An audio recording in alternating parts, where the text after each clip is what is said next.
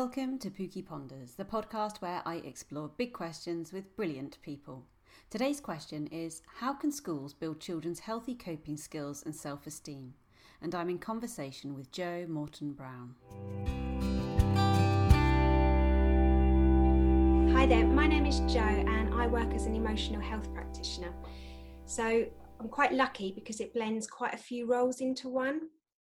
So I'd say that my main bread and butter is delivering counselling, and that's with 4-year-olds all the way up to 19.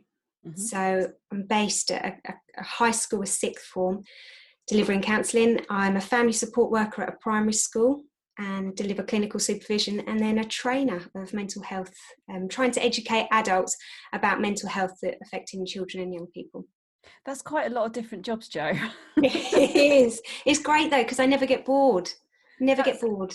That's a really nice way of looking at it. And do you find that working across quite a wide range of ages there, does that kind of impact on what you do? Do you have to do very different things with the different age groups, or is it similar? Definitely.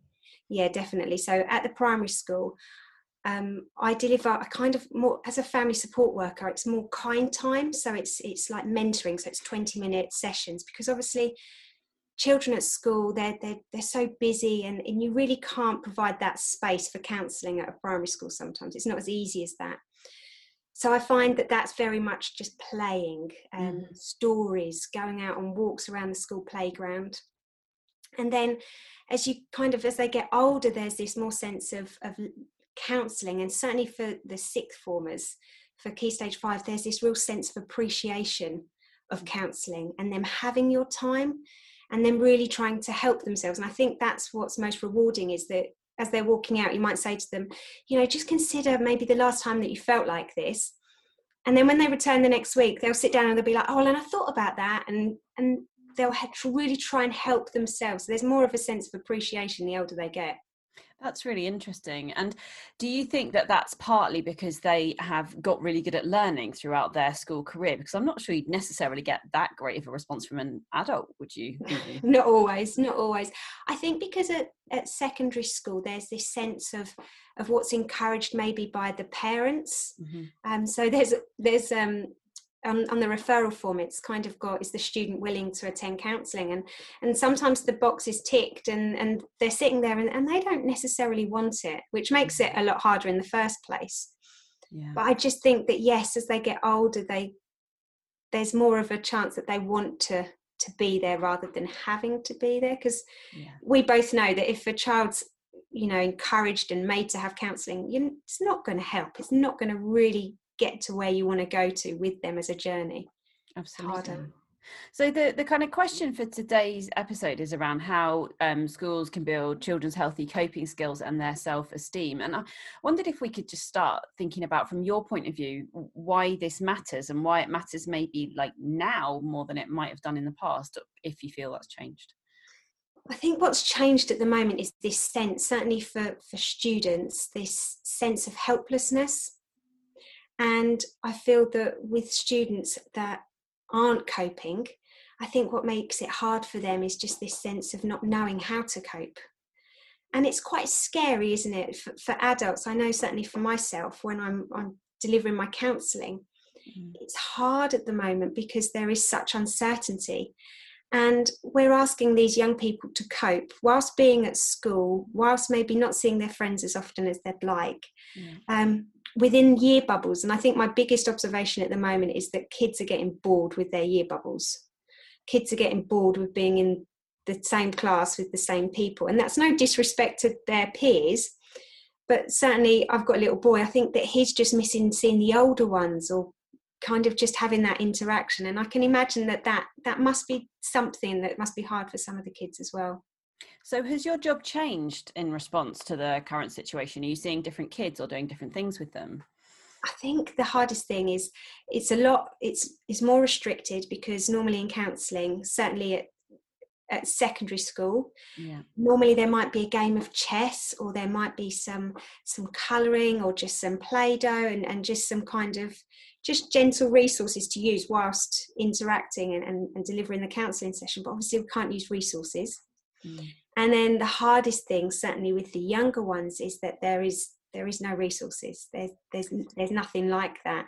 And not being able to get close and have story time, that's just because I've got one particular child that just loves story time, and we'd normally come in, we'd grab the cushions on the floor side by side and read stories, like literally 20 minutes worth of reading.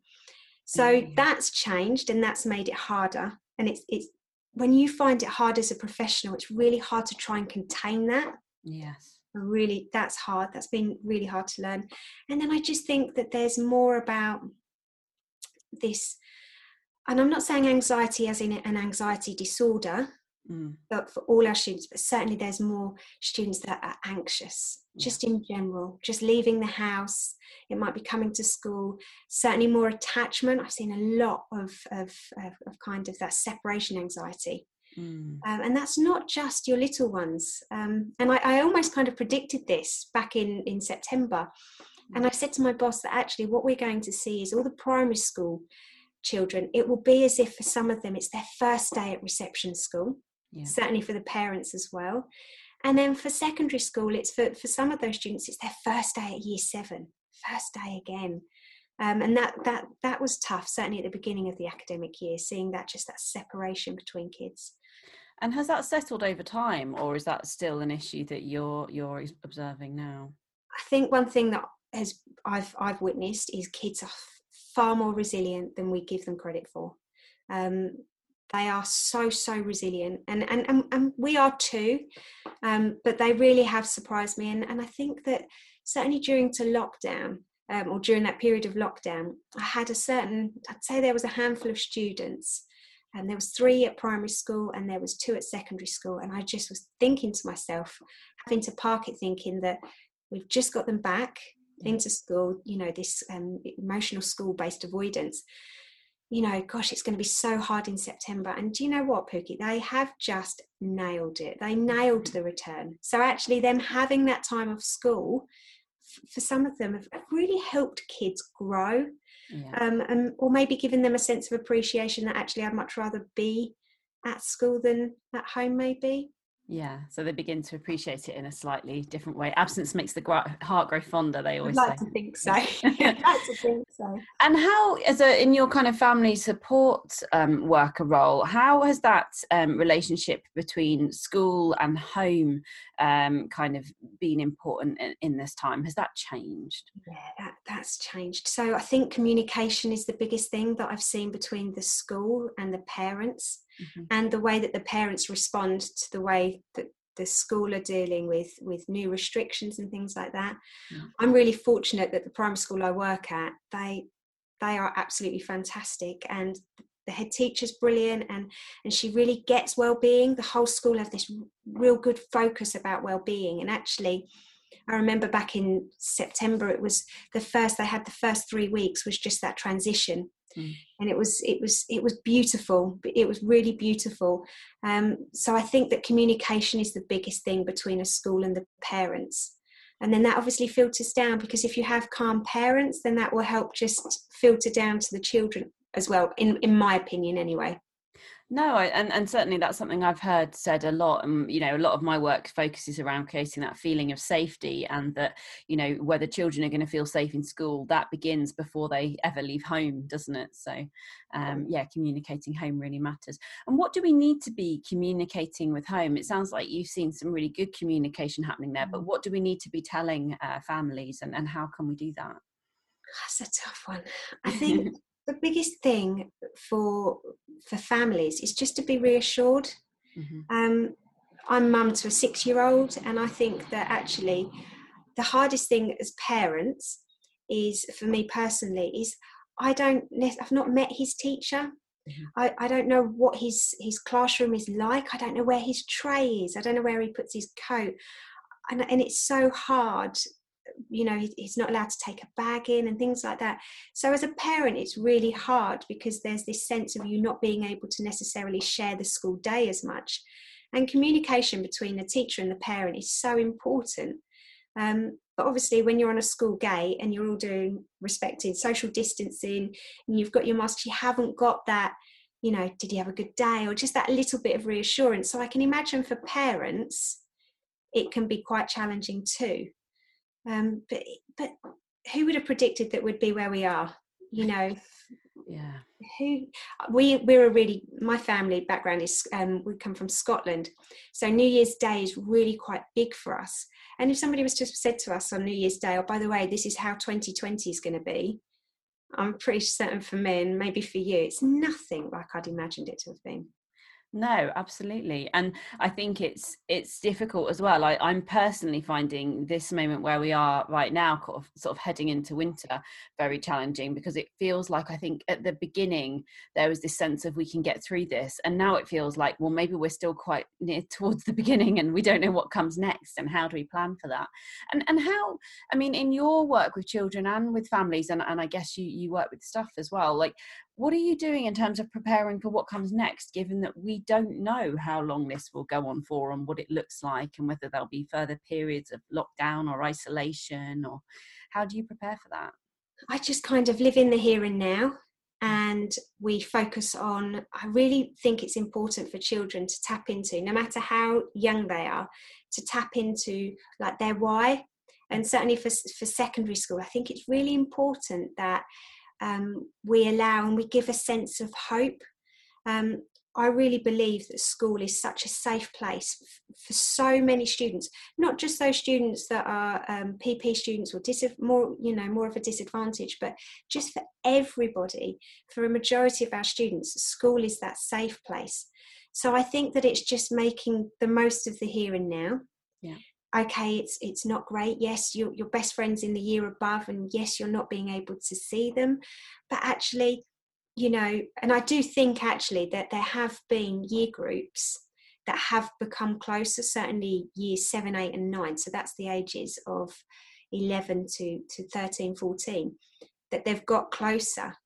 I had one student particularly back in September that didn't know anybody in the class that she'd been put in. She's in year 8. Mm-hmm. So second year at high school, and she didn't know anybody in her class. Wow. And she would only see her friends at break and lunchtime because they were all part of the same year group. But actually what's really helped her is she's actually made new friends. Oh, that's good. New friends that actually we wouldn't necessarily sometimes do, because we just stay with the ones we've got, don't we? Certainly when we're at school, you just stay with what you know sometimes. I think it goes way beyond school, doesn't it? Does, doesn't it? I was thinking that. It's one of the things I always find interesting, because obviously I speak at a lot of conferences and things, and people always hang out with the people that they know, and you know, that idea that sometimes if you mix the groups up, there, that's I love doing that though. I love doing that when you're delivering the training and you get to mix people up when they've come in twos, and then you mix them up. I love it because it just brings a sense of togetherness with the group as well, though, doesn't it? Absolutely. And I have to say, for me, it's been one of the really good outcomes from lockdown, is how actually when we bring people together, we've all got this kind of aim in mind of supporting our children and young people, but it doesn't matter if we're a head teacher or a doctor or a parent or a social worker, just everyone's in it together and we're all having to learn. And I feel that it's broken down a lot of those barriers, and that there's a lot more sort of synergy, really, which has been really positive. Talk to me a bit more about helping children to find their why. What do you mean by that, and why does it matter, and how do we do it? So I think it's really important for those students that are maybe struggling emotionally and having far too many tough days, for them to actually have this sense of hope. And obviously, working as a counsellor, I am working with students that are suicidal, that have lost a sense of hope, are feeling completely helpless. And I just think that it's really important that actually we can provide this sense of hope, and providing them that actually the way that you're feeling in the here and now isn't going to last forever.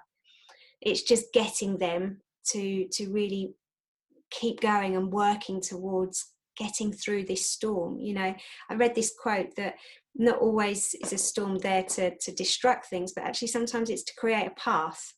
Okay. And that's actually, I just want children and young people to realise that we go through these challenging times to help us become sometimes a better person from it, and develop empathy and know the power of or how important it is to listen to somebody.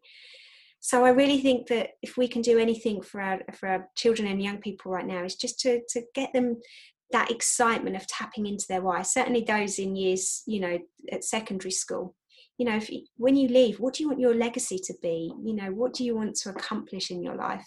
And just give them that sense of purpose. So it's just a really good discussion, a fun discussion to have, like in small groups, if not maybe in a class. And what about those kids who are a little bit further on in their school career and perhaps they're uncertain about what's going to happen about their exams? Or, you know, there's so many students right now who've just gone off to uni and they're having a frankly horrible time. And we know that our 16 to 25-year-olds are disproportionately adversely affected by the situation right now, and they're less likely to be in employment, and just things look pretty bleak for them. I mean, how do we help them to connect with their why and to continue to be hopeful? Because just from where I'm standing, it's a tricky moment for them, no? Like objectively hard. Yeah, and I think that's the hardest thing, certainly from our point of view, is that we get to see how, and that's not just as professionals for all of us, but we genuinely as adults get to see how hard it is for them. And being certainly those that are at uni or gone into further education, you know, just that sense of loneliness must be really big and really scary for some of them. But I just think that with regards to the kind of the here and now, is that it's just having this sense of being in it together. Yeah. And that if they are feeling lonely and scared and not too sure if they've made the right choice or whatever it is it's just acceptance and just knowing that actually how you're feeling is completely natural, and to just kind of acknowledge how they're feeling. Just how they're feeling is, I think, sometimes is just the biggest thing and the most important thing, and really the only thing that we can do at the moment is just listen, be there with them, and acknowledge that I understand that it's tough right now, and actually that you've not got it easy, and I understand that. And so it sounds like maybe you're tapping into some of the sort of distress tolerance kind of skills, yeah, and that kind of thing. And is that proving helpful? And what does that look like in your sessions? I think with the sessions, the hardest thing is no session at the moment is the same. And talking about just going back to those that are in exams. So from the school that I'm at, we've got their GCSEs for those in year 11. And we've also got the sixth form that I'm at, they take 3 A-levels. And the hardest thing for them is that I've personally found that we've got 2 ways. We are either full throttle going for it. Absolutely every piece of work that they hand in is the most important piece, knowing that if the exams don't go ahead, then they're working, each and every piece is towards that central assessed grade. And then we've got other students out there that are just so deflated, so demotivated in a sense that what's the point? And it's so hard to try and lift them up, because you can't reassure them that, you know, actually these mocks are really important, because, you know, you are going to be sitting them shortly in a few weeks, because they'll come back with, they might be cancelled, might not be in school. So it's really tough to try and get that middle. And certainly because I deliver an exam workshop to those in year 11. So it's small groups. And normally what I'm trying to tell them is, you know, when you drive a car, there's 5 gears. And actually what we need to do is, okay, we're going to need to go in a higher gear at our mocks, but then we're going to need to come back down because we don't want to burn out too soon. And, you know, we just want to sit sometimes around 2nd, 3rd gear and be ready to go for 5th gear when we sit our GCSEs.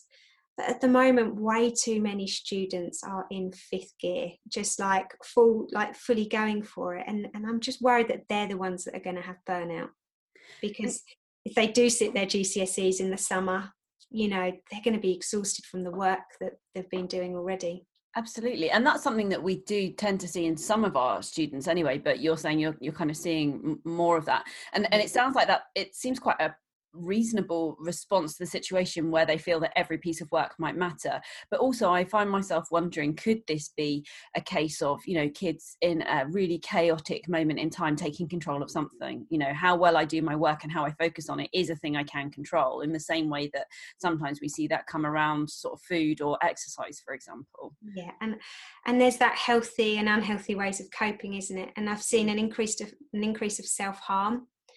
Certainly for students that So once I've seen a student, obviously working at the school twice a week at this particular school, it's quite nice because I might see them around the corridors, or I did have a drop-in, and that drop-in was brilliant because they might not necessarily need me for weeks or months, but they knew that I was there. So that was really lovely to have that reassurance.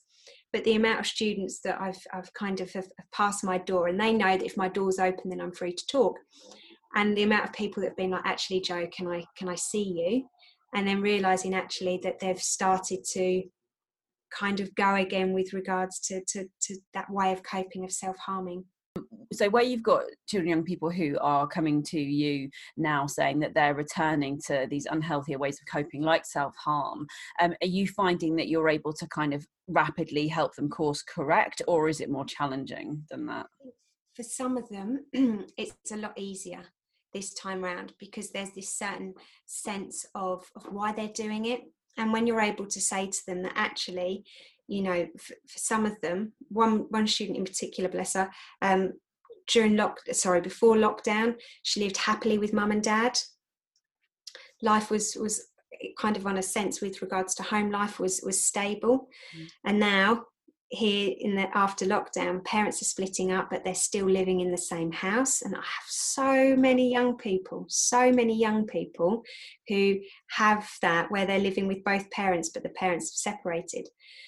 So it's just trying to get across to these young people that actually there is so much about, you know, that's out of our control. And I think sometimes it can literally be a couple of sessions just identifying what stress they have going into their stress bucket.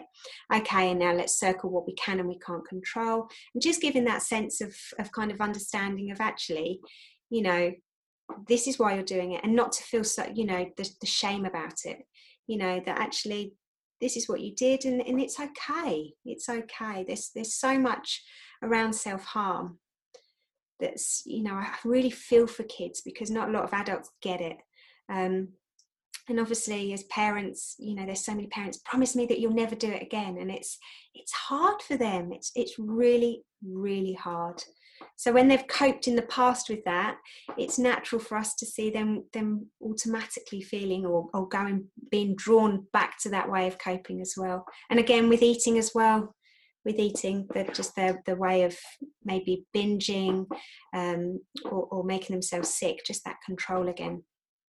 And I think it's quite natural, isn't it, that for any of us, whatever coping strategies we've developed, whether they're healthy or unhealthy, when we find ourselves in times of stress, that they are naturally the things that we'll return to, particularly if we found them to be effective. So presumably a lot of your work then is about teaching children and young people healthier ways of managing rather than turning to those habits. So what kinds of things do you find yourself teaching young people? What do they find to be effective in place of things like self-harm or binging? I think sometimes it's about who we hang around with. So trying to get young people to realise that there's people out there that are like energy givers that make us feel good and lifted and kind of aspiring and feel good. And then we've got what we call energy vampires that just suck the life out of us and leave us feeling tired. So it's for children to become more mindful of who they're hanging around with. Social media is a big one, of just making sure that if they're online that they're watching the right things, the right people, that they're following the right people.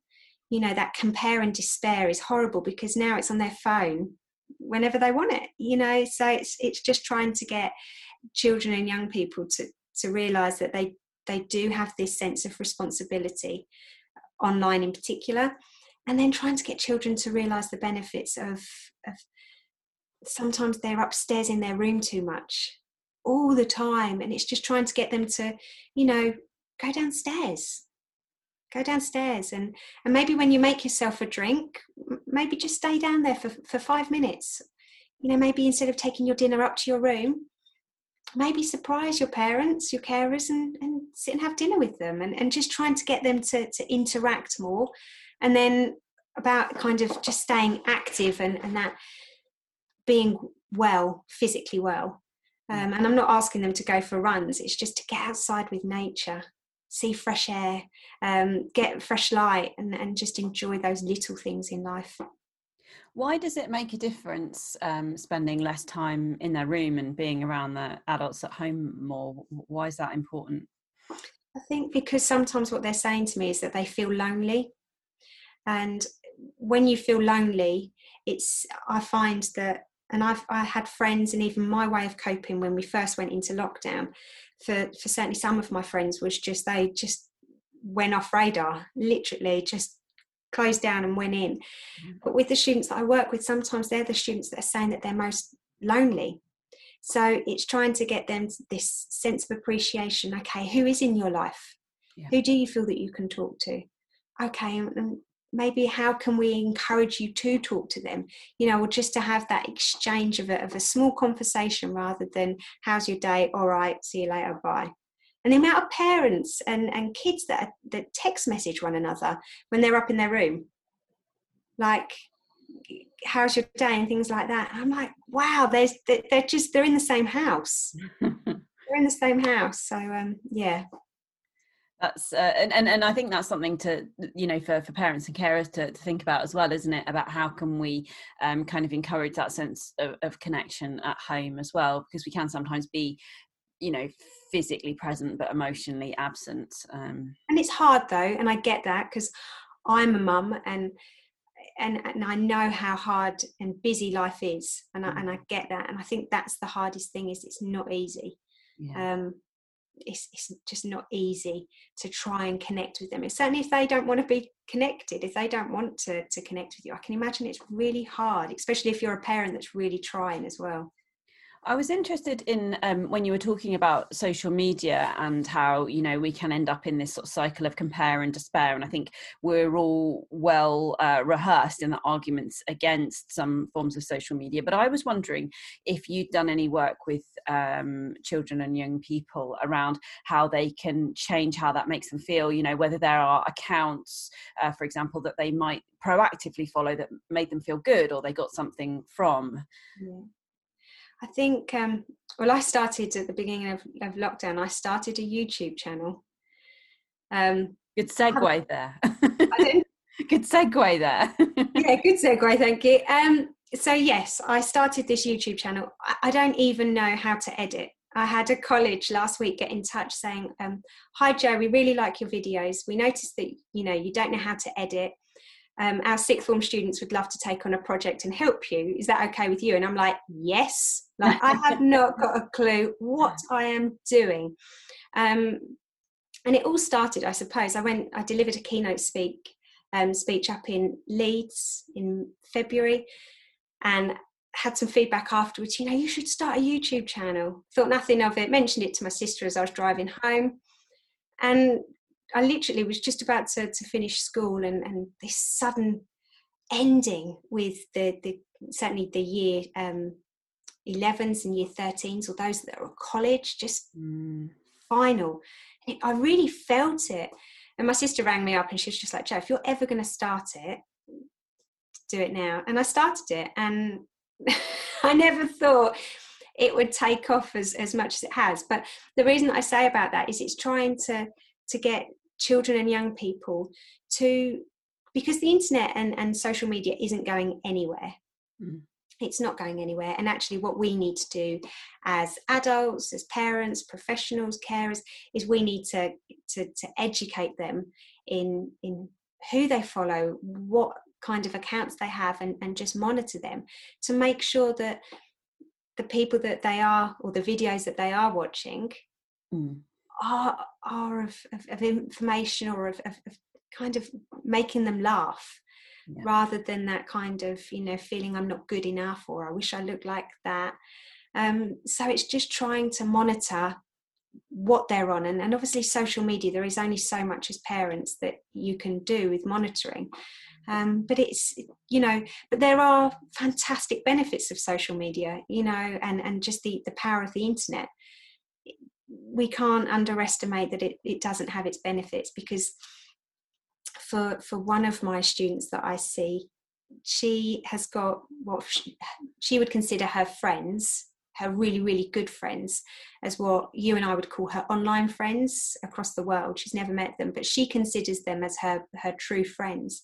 Yeah. But actually, whilst that's not great, because I'd much rather her have friends in person, at the moment, due to the current situation, it's working for her. And actually, if that's bringing her comfort and a sense of purpose and having these relationships online, you know, with good people, doing great projects, campaigns, then that's good and that's healthy, and you know, and that's the most important thing. So And that's yeah. it. I mean, I'm a bit biased here because a lot of my greatest friends are friends that I met first online. I find it Really? easier to build relationships online than offline, and I have now got some great friends in real life, but many of them started online. And I guess the difference is I'm an adult with means to travel, and can then often turn these online friendships into offline ones, and then they feel more real somehow. But I could easily have not done that, and these would still be really important. I don't know. I think the online world has a lot to offer, and particularly I think if you find social interaction hard, so I'm autistic and I do, and online is easier, or if you kind of find it hard to find your tribe. And I think often, so I work a lot down in Cornwall, and if there are young people there who haven't necessarily been exposed to, you know, they don't meet lots and lots and lots of different people, and they might not have the same opportunity to access things like their LGBT plus community, but doing it online, suddenly they can be among people who are more like them and who they don't feel alienated. Do you know what I mean? I think Who get them, and there's that sense of not feeling quite so alone, is there? yeah, so I think it can be really, yeah, I don't know, I'm a big fan, but then yeah, personally I found it to be a really helpful and useful place. That said, I get completely the compare and despair thing, and again, it's something that personally, as a fully grown adult, I have to be really mindful of. And I don't know if you find this as a parent, and you know, you went into lockdown and you're trying frantically to work and live and parent and everything all at once, and everyone else seemed to be doing it better. It was only when I went back to school, which was after May half term, so June, that I actually realised how on earth did I get through it. And I don't know about you, because obviously you've got your two girls, but homeschool was an absolute nightmare, like an absolute nightmare. But then what we're asking from these children is to actually, your safe place that you go home and you have fun, or you know, you go and you chill and you relax. You know, we actually brought school into their home, into their safe place. And one of my private clients that I work with, she is at a college. She's studying 3 A levels. The campus is so small, yet there's so many students, that actually she's only going back 2 days a week out of 5. You know, and it's trying to understand that you know, that her having to stay at home and motivate herself on those 3 days where she's at home, with the same amount of work coming in, is just so hard for some of our kids. So hard for some of them. Well, and likewise, we've then got kids who've gone off to university who've not yet met their course leaders or their peers, or, you know, and they've paid huge amounts of money as well. And I think that's not insignificant. You know, if you've paid a £9,000 bill and you're sitting in a room somewhere that's probably dingy and not as nice as at home even, you're not accessing the things you'd hope to. I think it is a challenge, isn't it? So I'm interested to learn a little bit more. I say this, I've watched quite a lot of your YouTube videos, but people listening might not have. So tell us a bit more about your YouTube channel and how you're trying to help with that, and what has landed well, and your kind of aims and aspirations for it. So I just found that on the internet, that we had, certainly on YouTube, I know from Charlie, he just watched, you know, you can click on one thing to another and there's just so much like absolute toot. And obviously with children and young people, there's so many challenges that they face. And whenever I deliver my training, I always say, you know, that we've all been 16, but have you ever been 16 years old in 2020? No. So we don't know how important their phone is. Like, you know, you and I can maybe spend a day without it, but, you know, for kids, it's their everything.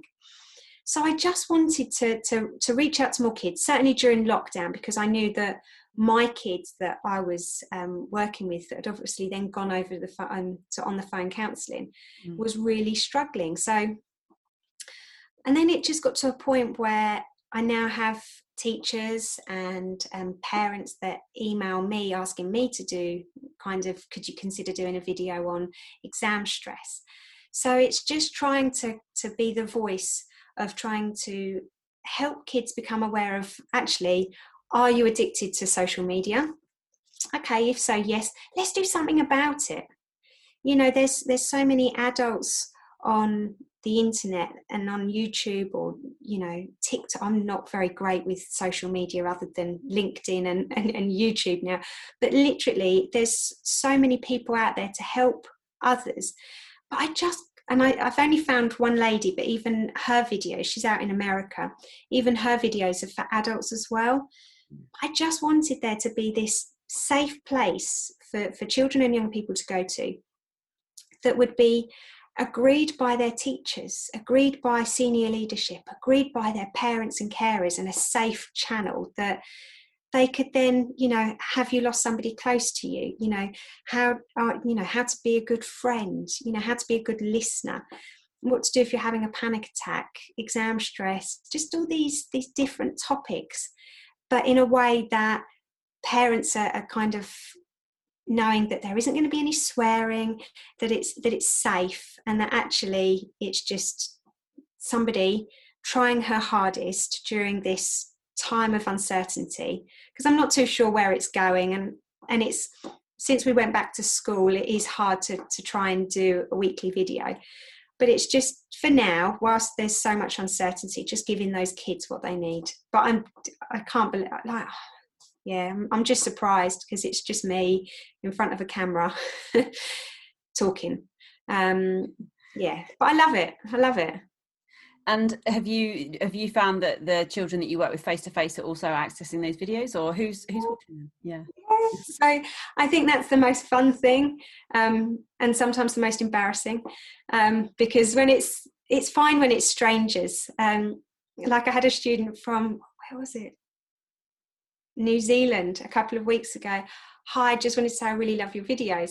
That's fine. Yeah, I can deal with that. But when it's people that know me, and certainly those school kids that have had a session with me, yeah, you know, letting them listen to my telephone voice on a YouTube video just is completely different, I imagine. But equally, they are, you know, Jo, I saw your latest video. You need to say like and subscribe within the first 10 seconds.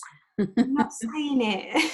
Oh. So, but I don't like saying that bit.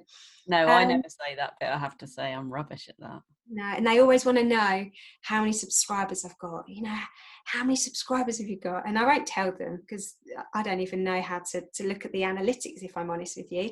But yeah, it's just, I enjoy it. And when you do get these comments, I remember when I first started getting an email from somebody out in America.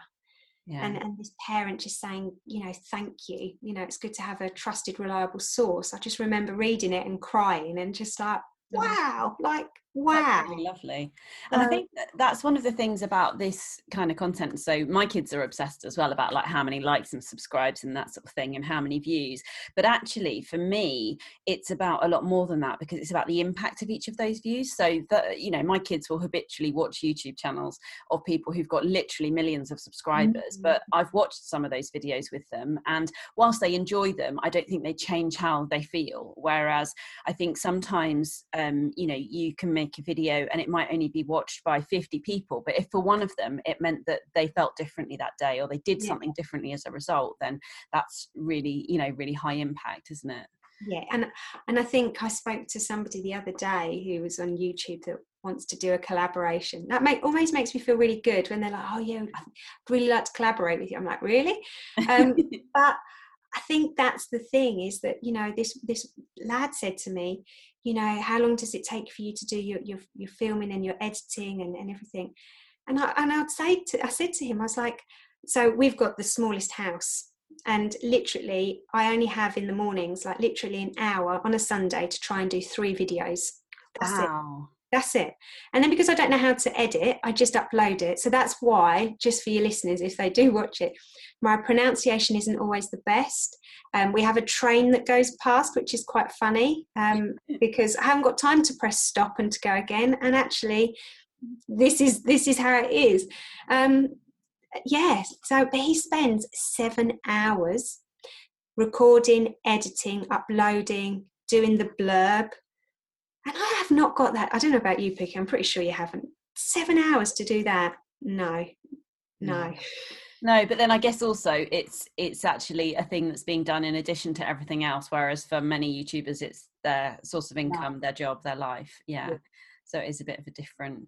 I have to say though, one thing I have found is as I've learned more about it, how it's not a small job. So one of the things I took on over lockdown was working with our local church. So I sing in the choir, and I've worked with the priest to create the online services throughout lockdown. So we were doing prayers every day and then communion once a week. And I've continued to record communion live now that we're back at church, and kind of editing and uploading that. And even though it's a very, I do a very minor edit, it's not, I think people think that it's really, really easy, but it's actually quite hard, isn't it? Yeah, I think that's why I don't want to start doing it.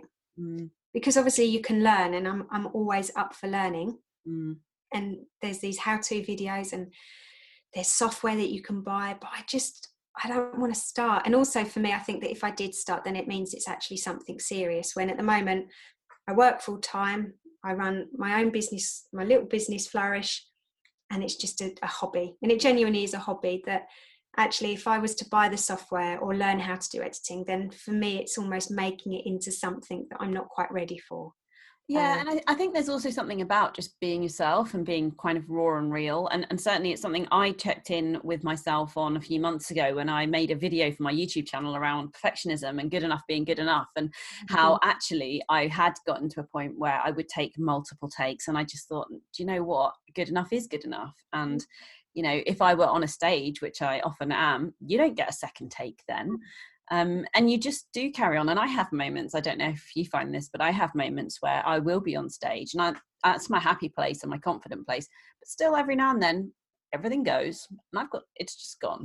And you just, you take a breath, don't you? And you start again. And yeah. I did a webinar yesterday to teachers. So it was with a company that have schools worldwide. So we had 2 webinars. 600, so fully booked with 600 each. And sometimes it is this, you're prepared and you're organised and you get your room set up, you get your photos taken down, but actually there is just part of you that has to just live in the moment and just go with it and just enjoy it. And I think, and I know that you love your job as much as I love my job as well, that actually I think that is what we have to do, is embrace it, knowing that actually whatever we do is good enough, and that hopefully we are supporting those children and young people, or supporting those teachers and pastoral staff, social workers, to help those precious kids and young people that all need the support. Yeah. Even if they're the strongest of kids, they still need the support. They do. And I think that's the other thing, is that when you keep it real and you help people realise that you're sometimes muddling through, because we all are, that it helps them to realise they can do this too. I think it can be quite empowering for people. Because I think we are all learning all the time, and this has been one of the most difficult things for me about this moment right now, is that people look to me for answers, and all I've really got is a bunch of questions, because we don't know, do we? We don't know what's going to happen next. No, and I think that's the hardest thing, is certainly for me as a counsellor, the hardest thing going back to school in September was, as a professional, we're quite good teachers, social workers, counsellors, we're very good at, kind of almost compartmentalising whatever's going on in our life. So if we've gone through a bereavement, okay, let's just put this, and I genuinely imagine a chest of drawers, just going to go in that drawer right now. Not slamming it shut, I'm just going to push you to, and I'm just going to get on with my session, and I'll deal with you after. So we're very good at that as professionals. But actually, what I found the hardest, and even now it can still be a struggle, is sitting with somebody that is worried about the coronavirus and is worried about this pandemic. And for me, I'm like, that's in my drawer. My drawer.